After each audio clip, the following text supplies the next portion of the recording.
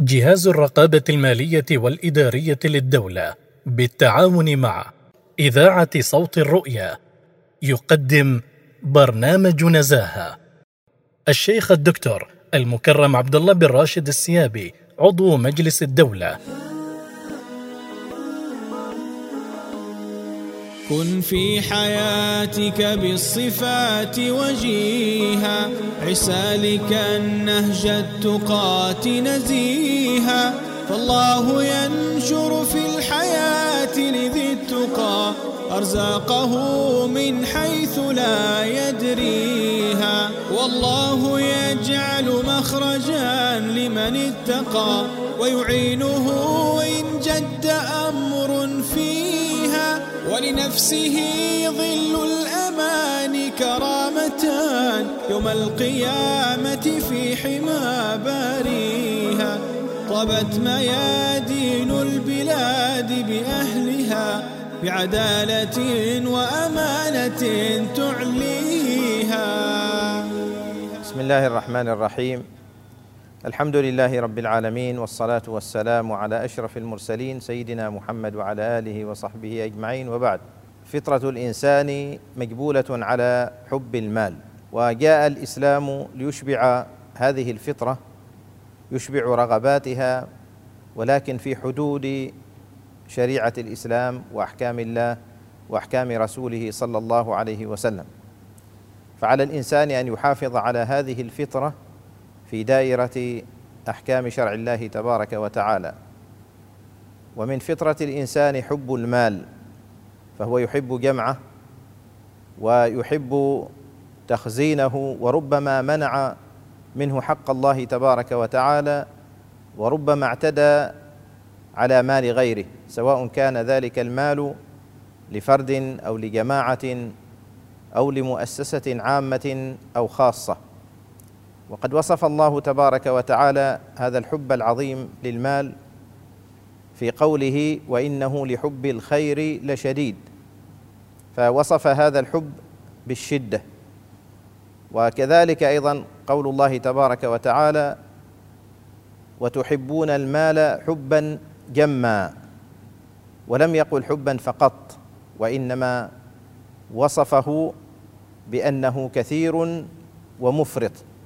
ولذلك على الإنسان أن يراعي أحكام الله تبارك وتعالى في هذا المال. لهذا حرم الإسلام الاعتداء على مال الغير، وكما قلنا سواء كان فردا أو مؤسسة. يقول رسول الله صلى الله عليه وسلم: كل المسلم على المسلم حرام، دمه وعرضه وماله، فلا يحق له الاعتداء على المال قطعا، ولا على العرض ولا على الدين أو غير ذلك من المحرمات. ومما قاله النبي صلى الله عليه وسلم أيضا في خطبة الوداع: إن دماءكم وأموالكم حرام عليكم كحرمة يومكم هذا في شهركم هذا في بلدكم هذا. فالنبي صلى الله عليه وسلم يبين في هذه الخطبة وفي ذلك الموقف العظيم وهو موقف عرفة حرمة الأموال من أن يعتدى عليها. كما أمر الإسلام أيضا بضبط جميع تصرفات الإنسان في المال، سواء كان ذلك من حيث الجمع أو من حيث الإنفاق وتفريقه.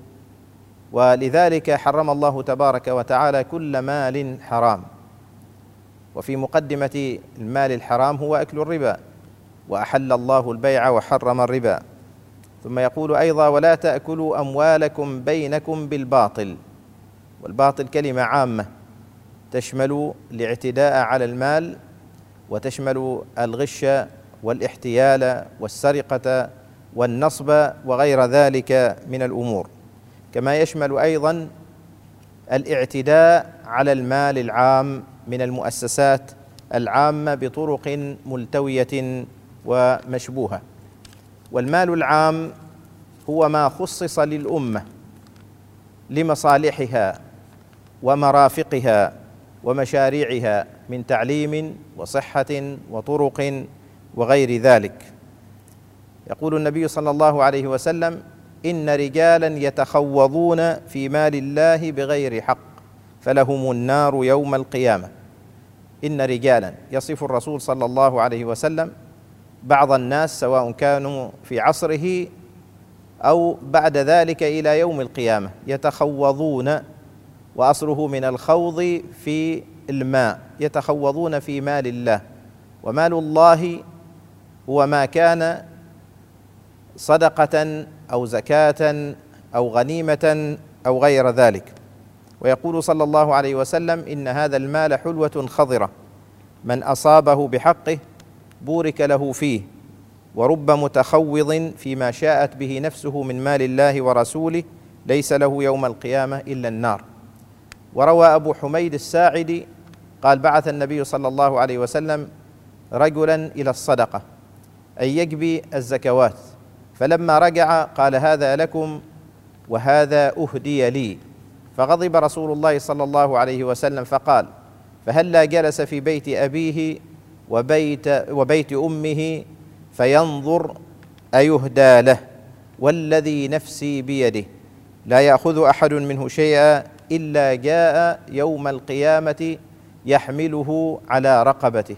وصور النبي صلى الله عليه وسلم أنواع المال ومفرداته في ذلك الوقت، حتى ذكر البعير والشاه وغير ذلك، بمعنى يصور هذا المال يوم القيامة كأنه حمل يحمله هذا الذي يأخذه بغير حقه، فيحمله على رقبته ليفتضح أمام الناس. وسيدنا عمر بن الخطاب رضي الله عنه وهو خليفة المسلمين وولي أمرهم يشبه نفسه في المال العام كمن يلي أمر اليتيم، إن احتاج لهذا المال أخذ، وإن استغنى كف عنه. فلنا في رسول الله صلى الله عليه وسلم وفي خلفائه والصحابة وسلف هذه الأمة خير أسوة وقدوة. السلام عليكم ورحمة الله وبركاته. كن في حياتك بالصفات وجيها، عسالك النهج التقات نزيها، فالله ينشر في الحياة لذي التقى أرزاقه من حيث لا يدريها، والله يجعل مخرجا لمن اتقى ويعينه إن جد أمر فيها، ولنفسه ظل الأمان كرامتان يوم القيامة في حمى باريها، طبت ميادين البلاد بأهلها بعدالة وأمانة تعلي